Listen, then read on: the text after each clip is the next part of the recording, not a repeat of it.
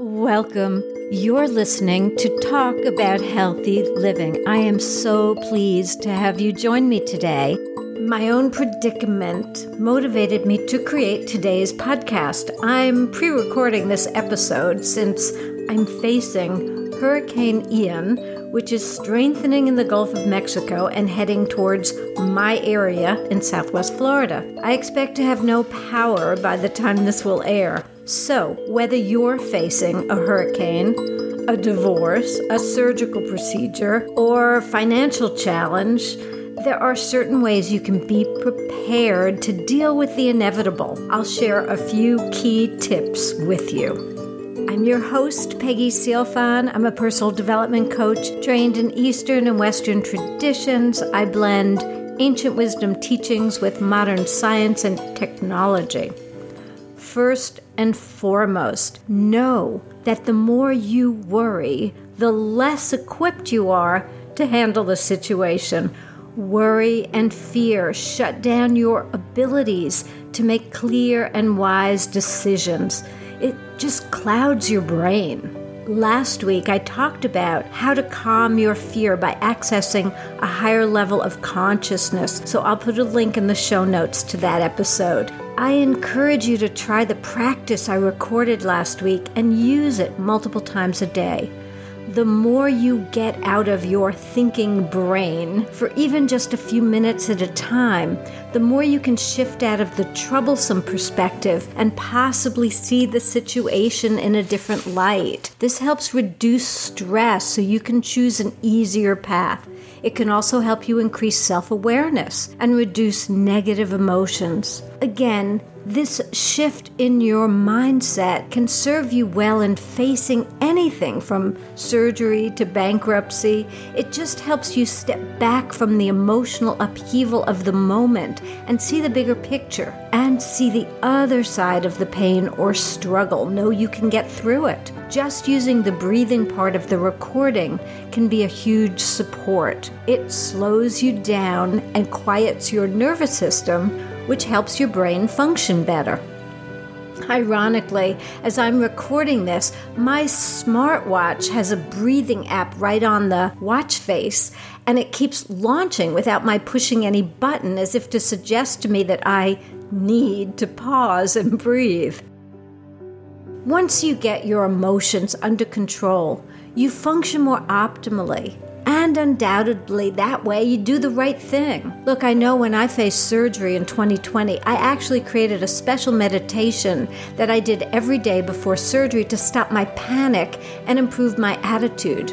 I'd never had surgery in my life, and I wanted to keep it that way, but I had no choice, had to do it. And I'll put a link to that recording in the show notes as well. The universe has a plan, and ultimately we need to understand that we are not in control. I can't control where this hurricane goes. What I can control are my reactions, my emotions, and be able to create an action plan that works for this moment. To do that, it certainly helps to develop solid techniques for weathering all the storms of life. Whatever it is, make a plan.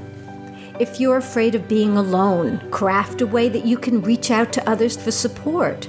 I know during this hurricane preparation period, many of my friends are seeking to stay with other friends, which makes for a more positive experience, and they're also helping one another put up storm shutters, get water supplies, and so forth. Look, it's similar even if your financial situation is deteriorating. It's a different kind of storm, but you can still reach out for help. If you can't afford an advisor, reach out to a wise family member or to a group that can help guide you non-judgmentally, like a meetup group. Google options. I'm not suggesting that you won't feel scared in situations. I'm suggesting that you learn to quiet your emotions enough so that you can better cope with whatever comes up. Right now, we're doing all we can to prepare our homes, stock up on food and water, emergency power sources, and so on. But look at what you can do in your challenge. Write down a few steps. Being more proactive in resolving whatever is disturbing you can go a long way in lightening the load. I also use teachings from Tom T. Moore, who is the author of the Gentle Way books, and he has brought awareness to using MBOs, or most benevolent outcomes. They work. So you need to say them aloud and request anything you wish. Find a quiet space and say, I request a most benevolent outcome for, and fill in the blank, and I'm going to request it for the safety of people and property in the path of Hurricane Ian. And may the outcome be better than I can imagine or expect. Thank you. So the universe or your angels and guardians hear the request. And it happens. I've used MBOs for silly things like finding my keys or my sunglasses, to big things like my surgery, which ended up much better than I thought it would. I'll also add a link to Tom's amazing weekly newsletter. I recommend it.